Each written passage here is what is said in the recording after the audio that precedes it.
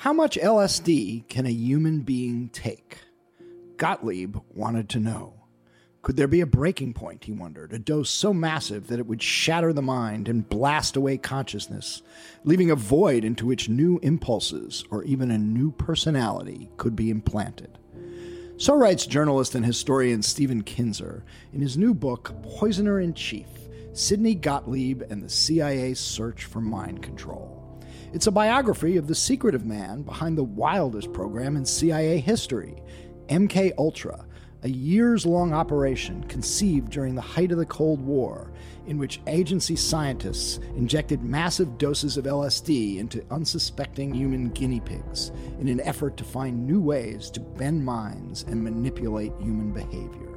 It was a program that turns out to have been far more extensive and sinister than was publicly known when it was first revealed during the late 1970s.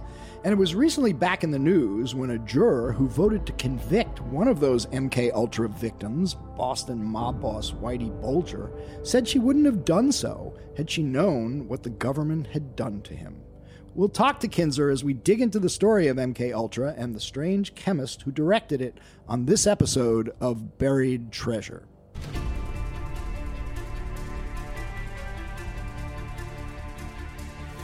Because people have got to know whether or not their president's a crook. Well, I'm not a crook. I told the American people I did not trade arms for hostage. My heart and my best intentions still tell me that's true, but the facts and the evidence tell me it is not. I did not have sexual relations with that woman. There will be no lies. We will honor the American people with the truth and nothing else.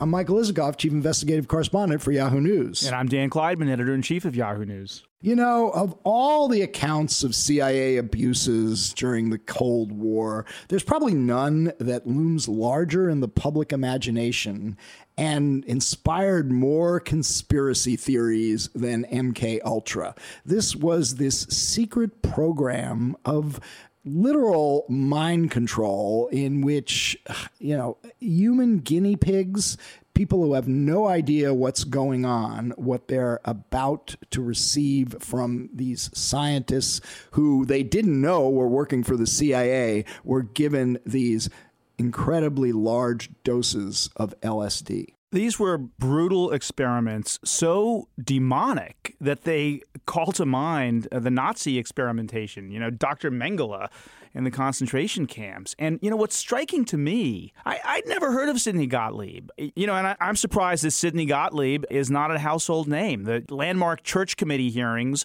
looked into all of the abuses of the CIA, and they got into MK-Ultra, but they did not really get into Sidney Gottlieb in a serious way. And I think this also points to a larger point here, which is that the CIA has never really confronted its sordid past in some of these questions. And I think that's why this book by Stephen Kinzer is so important. Well, I totally agree. And let's make an effort to make Sidney Gottlieb more of a household name by having our talk with the author of Poisoner-in-Chief, Stephen Kinzer.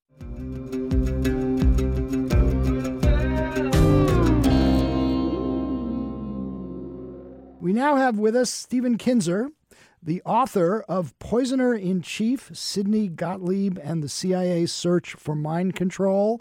Stephen, welcome to Skullduggery. Good to be with you. So this is a subject of just endless fascination. It certainly has absorbed me for many, many years. So let's just start out by telling our listeners about Sidney Gottlieb. Who was he? This is truly an amazing story. I can say from my own perspective, this is my 10th book. I've devoted a lot of my career to try to find out what happens behind the facade of public politics and public diplomacy that we can see. I've discovered a lot of things in the course of that research that's been surprising, and it may have shocked some people, but this is the first time I've been shocked. I still can't believe that this happened, that there was such a thing as MK-Ultra and that there was such a person as Sidney Gottlieb. He lived in total invisibility. So in a sense, my book is the biography of a man who wasn't there. I've had to try to piece him together and try to figure out who he was and what he did. Actually, just to break in, I noticed in one point in the book, you talk about how you approached a former director of the CIA who professed not to know who Sidney Gottlieb was. And I believe that guy. Gottlieb has faded away almost entirely, and that was his desire. He was conducting the most extreme experiments on human beings that have ever been conducted by any agency or officer of the U.S. government. He had what was, in effect, a license to kill. Putting all this together, I conclude that Sidney Gottlieb was probably the most powerful unknown American of the 20th century. Stephen, is it possible that one reason Sidney Gottlieb has escaped attention is because the CIA never confronted its sordid past? I mean, have they ever dealt with the awful things that Sidney Gottlieb was doing? They have, in a very interesting way, and it is something that I think they had in mind from the very beginning. They ultimately have said essentially that Gottlieb was some kind of wacko. He was not supervised well. Things got off the rails. The project got out of control. There were problems with supervision. So essentially, it was all Sidney's fault. This is a way of eliminating all institutional responsibility on the part of the CIA and on the part of the U.S. government. In a sense, he was chosen so that he would fit well into that role. So Sidney Gottlieb joined the CIA in its early years in 1951. At that time, almost all of the senior officers of the CIA came from a particular social class. They were silver spoon products of the American aristocracy who knew each other from prep school and the same colleges and investment banks and law firms. Sidney Gottlieb was completely different from the rest of them. He was the son of Jewish immigrants. He grew up in the Bronx. He stuttered. He had a limp. So he was very much of an outsider. I think that they must have had this in mind when they hired him. They knew that what he was doing was brutal, was bloody, and was causing an unknown number of deaths. They didn't want to put somebody from their own social class in the position of having to oversee this project that they knew was very horrific. Quite possibly they even had in mind when they brought him on and sent him off to run this MKUltra mind control project, the idea that in the end, if it all goes wrong, we'd be happy to throw Sidney under the bus because we don't have any class or social ties to him. And just to back up a second, what they were doing was, and what Sidney Gottlieb was doing, was running a program, a covert program aimed at mind control, experimenting with LSD on some of the most vulnerable Americans with no consent at all. The idea behind MKUltra was to find a substance that would allow the CIA to control people's minds and manipulate them and make them do things that they would never otherwise do, and then, if you were lucky, just forget that they had ever done them. So, with a scientist's mind, Gottlieb broke down this project, and he decided that before you could find a way to insert a new mind into somebody's brain, you first had to find a way to blast away the mind that was in there. That was the goal of all of these horrific experiments. He used every kind of drug combination he could imagine, plus sensory deprivation, hypnosis, electroshock, and all kinds of other techniques, all aimed at trying to find a way to destroy a human mind, a human spirit, and a human body. Behind him, he left a trail of wounded and dead in numbers that nobody can even estimate because records were all destroyed as Gottlieb left the CIA. So this was a Cold War program started in the early 1950s, and like much else from the Cold War era, it arose out of fears that the Soviets and international communism were doing something like this, and therefore we couldn't have a mind control gap, as it were. What do we know about what the Soviets were up to and what U.S. intelligence thought the Soviets were up to that prompted them to launch a program like this? Those are two very different things, what the Soviets were doing and what we thought the Soviets were doing. So I asked myself this same question you're asking about as I was working on this book, Poisoner in Chief.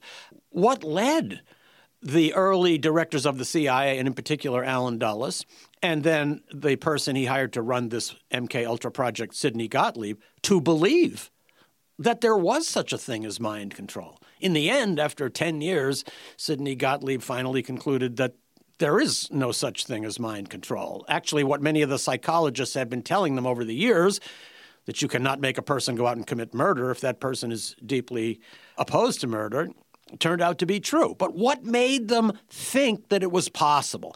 I think there are two baskets of explanations. One has to do with a couple of actual episodes that the CIA misinterpreted as meaning that the Soviets had indeed found the secret to mind control. The first was a show trial held in Budapest for the Roman Catholic prelate of Hungary, Cardinal Mindszenty. He had been held in prison for a number of months, and at his trial, he seemed glassy-eyed and spoke in a monotone. He confessed to crimes that he obviously hadn't committed.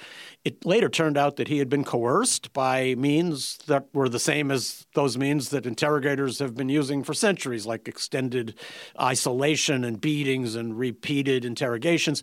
But it didn't look that way to the CIA. CIA officers looked at that, they saw his face, they saw what he was saying, and they thought to themselves, somebody is behind the screen manipulating this guy. They're making him say these things. So that was a misinterpretation, but it was terrifying. Then, shortly thereafter, we had another episode with the return of Americans who had been captured and held prisoner in Korea during the Korean War.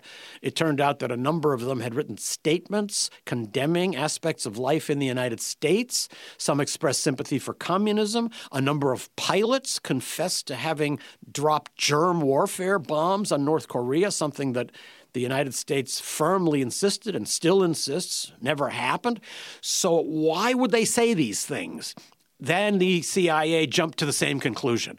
It must be that somehow their minds had been captured by the communists and they were made to say these things. So these two episodes electrified minds back at the CIA and made them think that some radical program like MK-Ultra was absolutely necessary as a defensive mechanism. But I think there must have been something deeper, not just those particular episodes, that led Allen Dulles, Sidney Gottlieb, and company to believe in mind control. And I think it has to do with the cultural conditioning with which they were brought up. Think of all the books and the stories and the movies about mind control. It's an endlessly fascinating trope if you're interested in fiction. Yeah, well, there are Edgar Allan Poe stories and Sherlock Holmes stories and movies like The Cabinet of Dr. Caligari and Gaslight. Those guys grew up watching those movies and reading those stories.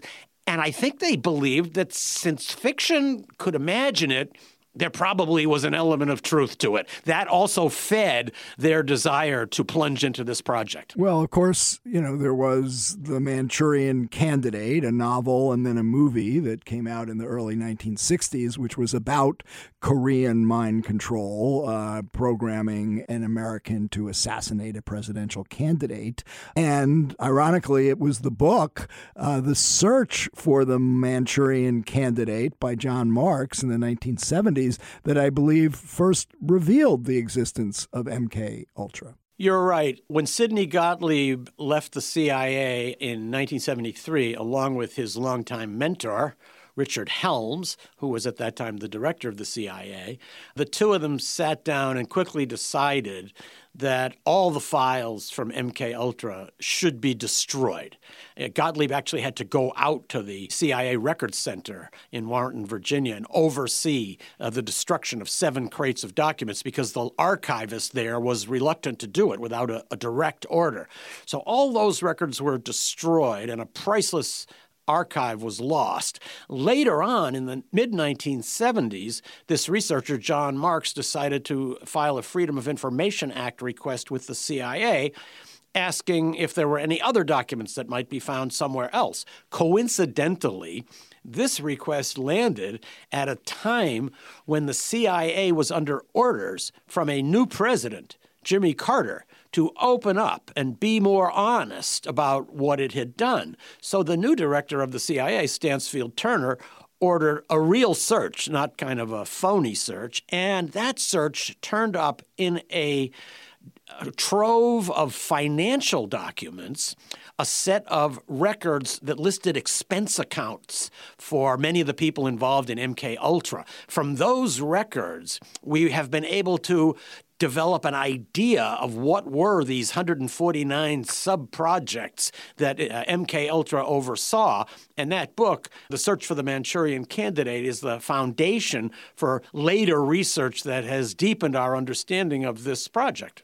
So, Stephen, there's a fascinating irony that your book raises and talks about, which I wanted to ask you about, which is that the CIA and Sidney Gottlieb's experiments using LSD on unsuspecting people, in a way, that seeped in and helped, maybe, is it overstated to say, helped create the counterculture in the 1960s, particularly in San Francisco, that people like Timothy Leary and Ken Kesey ultimately were experimenting and using LSD because of this program. And, of course, the very same counterculture that then wanted to abolish the CIA. So talk about that a little bit. Sidney Gottlieb was fascinated by LSD. It was a newly discovered drug. It had only been discovered in the 1940s. It was colorless, odorless, and had amazing effects in very small quantities. Gottlieb himself used LSD, by his own estimate, at least 200 times. He and the people around him began to feel that perhaps this drug could be what one of them called the key that could unlock the universe. In other words, it might be the answer to what's the substance that can open up people's minds to outside control. So in 1953, Gottlieb persuaded the CIA to buy the entire world supply of LSD. It was then being manufactured only by one company in Switzerland, the Sandoz company. All of that LSD came to the United States and came to the CIA. Gottlieb used it for two kinds of experiments. Some were horrifically brutal, carried out in prisons in the United States and in safe houses around Europe and East Asia. Many people were fed overdoses without being told what they were being given. I turned up, for example, evidence of one experiment at the federal prison in Lexington, Kentucky. In that experiment, 7 African-American inmates were given triple doses of LSD every day for 77 days while locked in a padded room. So if the object of that experiment was to find out whether such an overdose could destroy a human mind, the answer is obviously yes. But beyond those horrific experiments, there was another basket of LSD projects that Gottlieb oversaw. He wanted to know how ordinary people would respond to LSD in a clinical setting in which they would be told in advance what they were doing. So the CIA did not have the ability to carry out clinical tests. Only universities and hospitals had that. So Gottlieb set up a couple of bogus medical foundations. These foundations then contacted hospitals and clinics around the United States and told them, we have this new psychoactive substance, LSD. We want to test it. We will pay you to test it. We'll send you the LSD. You advertise for volunteers. You can pay them. And all you have to do is write up reports about how people react. And the clinics and hospitals that accepted participation in this project, in most cases, had no idea that those medical foundations were actually the CIA. So they didn't realize why these LSD experiments were being carried out. They were actually part of a program to find a tool for mind control. So who were among the first people who signed up to take LSD in those benign LSD experiments? Well, one of them was Ken Kesey, who went on to write One Flew Over the Cuckoo's Nest that became a great Bible of the counterculture. Another was the poet Allen Ginsberg, who listened to Tristan and Isolde on his headphones while taking LSD. Another was Robert Hunter, the lyricist for the Grateful Dead. These guys all took LSD home with them. They turned on all their friends. This is how the Grateful Dead got its LSD. It sounds like we have a lot to be thankful to Sidney Gottlieb for. As a matter of fact, later in life, all these people came to realize that their LSD had come from the CIA. I found an interview with John Lennon in which he was asked about LSD, and he said, "We must always remember to thank the CIA." Now, he had never heard of Sidney Gottlieb. Nobody had. But if he had, he would have said, "We must always remember to thank Sidney Gottlieb. He's the original Pied Piper of LSD." And of course, the irony is that he was the person through whom LSD leaked out into the counterculture, and the drug that Gottlieb hoped would give the CIA the tool to control people's minds actually wound up fueling a generational rebellion that was aimed at destroying everything the CIA believed in. Okay, so two stories which I want you to tell from your book, which are somewhat darker than Ken Kesey and Allen Ginsberg and John Lennon. One is Frank Olson, one of Sidney Gottlieb's victims, and another, which got my attention recently because there were just some stories about this, Whitey Bulger. Tell us Frank Olson and Whitey Bulger and how they came to be subjects of Sidney Gottlieb's experiments. Whitey Bulger fits very much into the category that I was just discussing. So under Gottlieb's supervision, a number of federal prisons began experiments with LSD using inmates. And of course, that's an ideal population because those people are totally dependent on the prison doctor and the prison warden. During the mid-1950s, when MKUltra was at its peak, Whitey Bulger, the famous Boston gangster, was in prison as a truck hijacker in Atlanta, Georgia. He was approached by the prison doctor who told him that the prison was going to be participating in a major project aimed at finding a cure for schizophrenia. And if Bulger would agree to take a certain drug that they were investigating, he might have some considerations like shorter time in prison and better conditions. So he was given LSD for months, at least 50 times, without being told what it was. He later wrote what a nightmarish experience this was and how for his whole life he never recovered from it. Years later, when he found out that this doctor was actually working on a CIA project and not trying to cure schizophrenia, he told other members of his gang, "I'm going back to Atlanta. I'm going to find that guy, and I'm going to kill him." He didn't find that doctor, who died of apparently natural causes soon thereafter.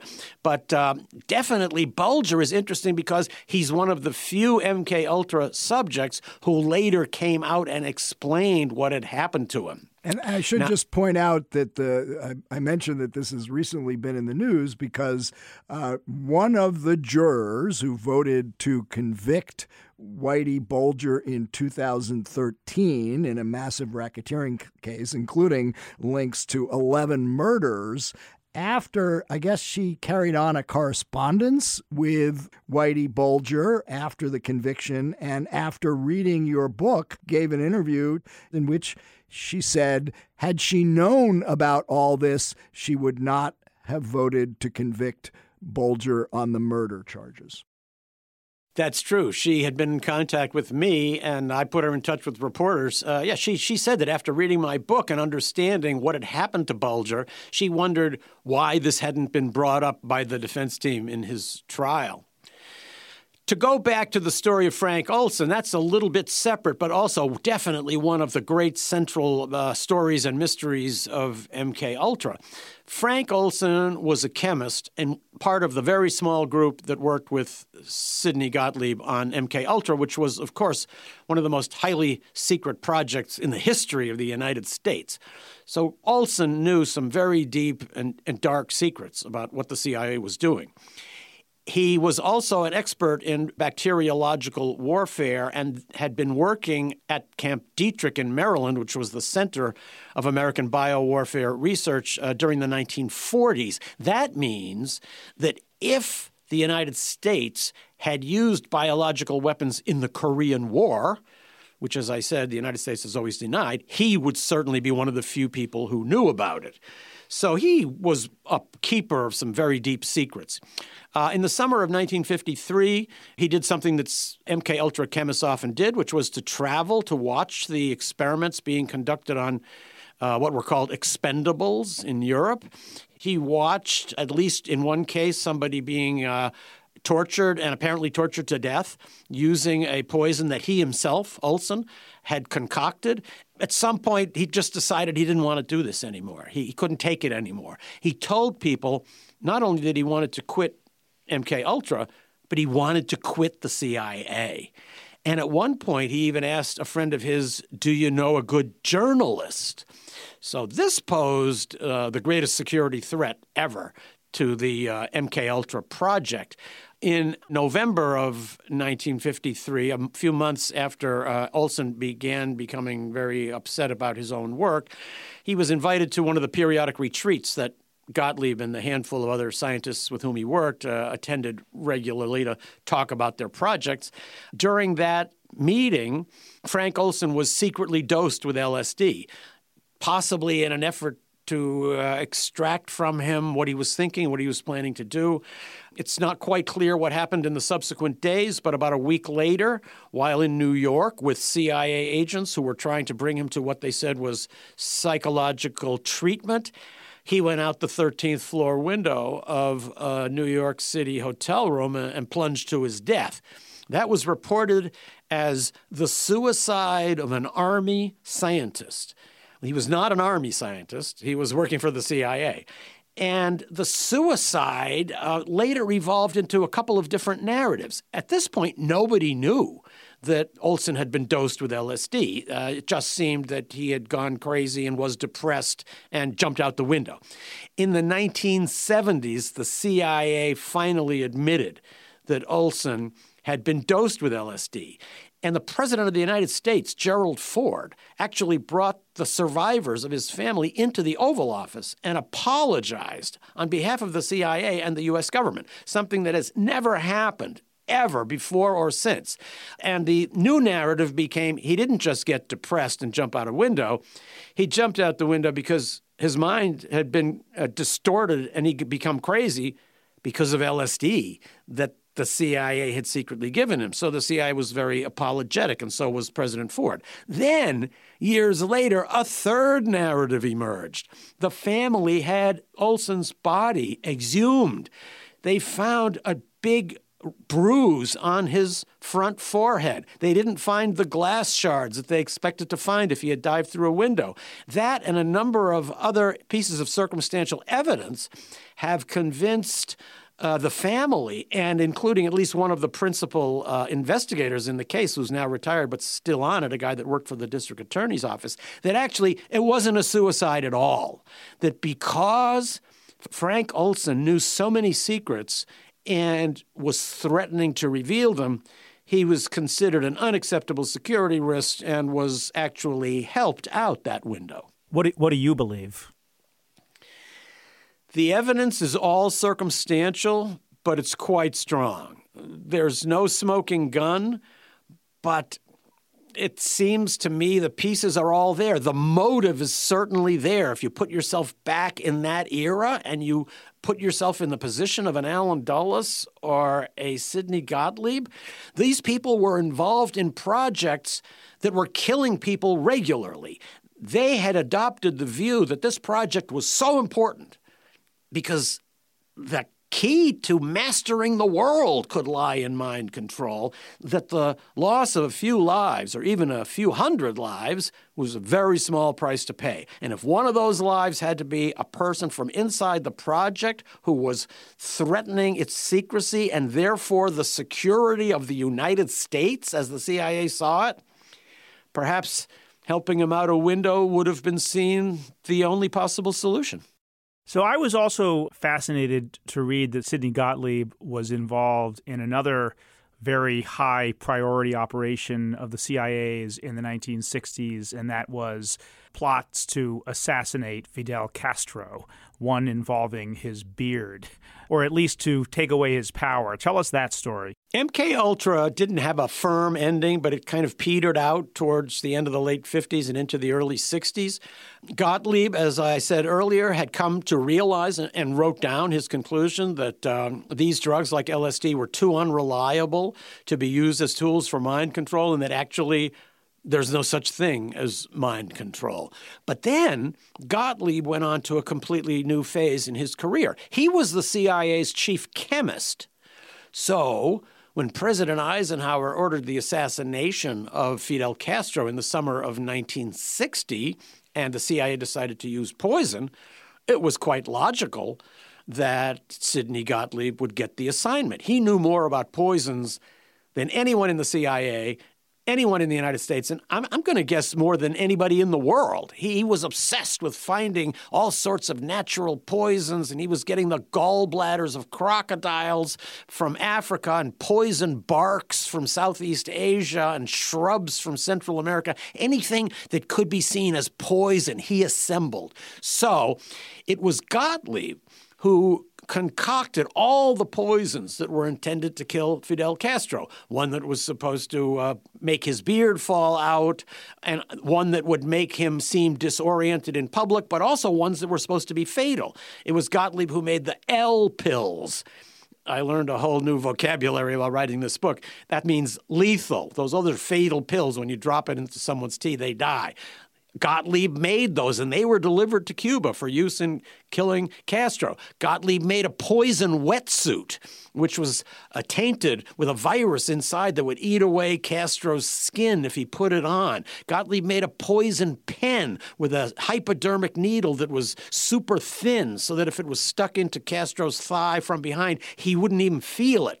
So this was the period when Gottlieb took on his new identity as America's poisoner-in-chief. That same summer, he put together the poison kit that was intended to be used to kill the prime minister of the Congo, Patrice Lumumba, and he personally carried that poison kit to the CIA station chief in the Congo, making him, I'm sure, the only person in American history who has ever carried government-issued poison to another country for use in killing the leader of that country. So this is Gottlieb's new identity, and that's what first brought him to the attention of congressional investigators. Later, when he was questioned, he was only asked about the assassination plots because they seemed so lurid. But in fact, Gottlieb was just the pharmacist in that case. If he hadn't made the poison, somebody else could have been called in to do it. The much bigger story about Gottlieb, which the senators and investigators never penetrated,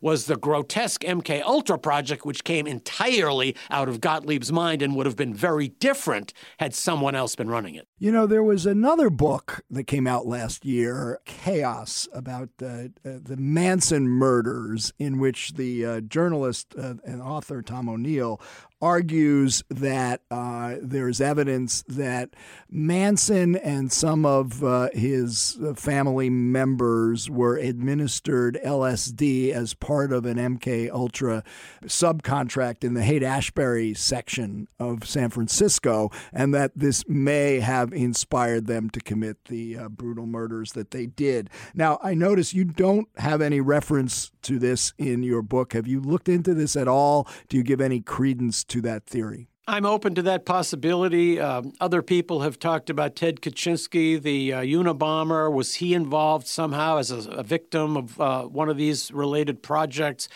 People even suspect that maybe Sirhan, the assassin of Robert Kennedy, was somehow mind-controlled. There's even a book about John Lennon's murder. I find these interesting, but they're not what I do. I don't speculate. Every sentence in my book has a footnote, and it comes from somewhere. Maybe my favorite line in the book is something I write in the afterword. At the very end, I write, everything in this book is true, but not everything that's true is in this book. I'm painfully aware that I've only discovered a small piece of what this project was and what Sidney Gottlieb did, and my book is the best effort to show the answers to those questions with the real information that we have available today. Stephen, is there any indication at all that Sidney Gottlieb was held accountable for this? I mean, you said he testified. Were there lawsuits? Were there criminal investigations? Or has he essentially gone scot-free until your book? Towards the end of his life, Gottlieb was facing two different situations. One was internal. The people around him in his final years have all said that he was obviously haunted by something that he wouldn't talk about. One person who visited him in that period said he was haunted by guilt. He was a destroyed man. If he had been Catholic, he would have gone to a monastery. So he was obviously deeply troubled, but he would never speak about it. Then another factor that added to his anxiety was that after many, many years, a couple of lawsuits seemed to be getting closer to him. The Frank Olson murder case was being reinvestigated. And finally, it looked like Gottlieb was about to be brought to trial as a named defendant in a case that stemmed from the poisoning by LSD of a young American who had met a guy with a limp in a bar in Paris and whose life was destroyed thereafter. So evidently this guy had been poisoned by Gottlieb. It took 20 years for this case to begin working its way through the judicial system. And finally, a trial date was set for the beginning of 1999. This was quite remarkable. Gottlieb had had to submit himself to private depositions, but now he was going to have to get on the stand and testify under oath, not just about that particular case, but about everything he had done. He could be asked about MK Ultra and all of its related projects. Just as the case was about to come to trial, Gottlieb died. The cause of death was never announced. The body was immediately cremated. Gottlieb was always said to have been the master of poisons that people could take that no autopsy would ever be able to detect.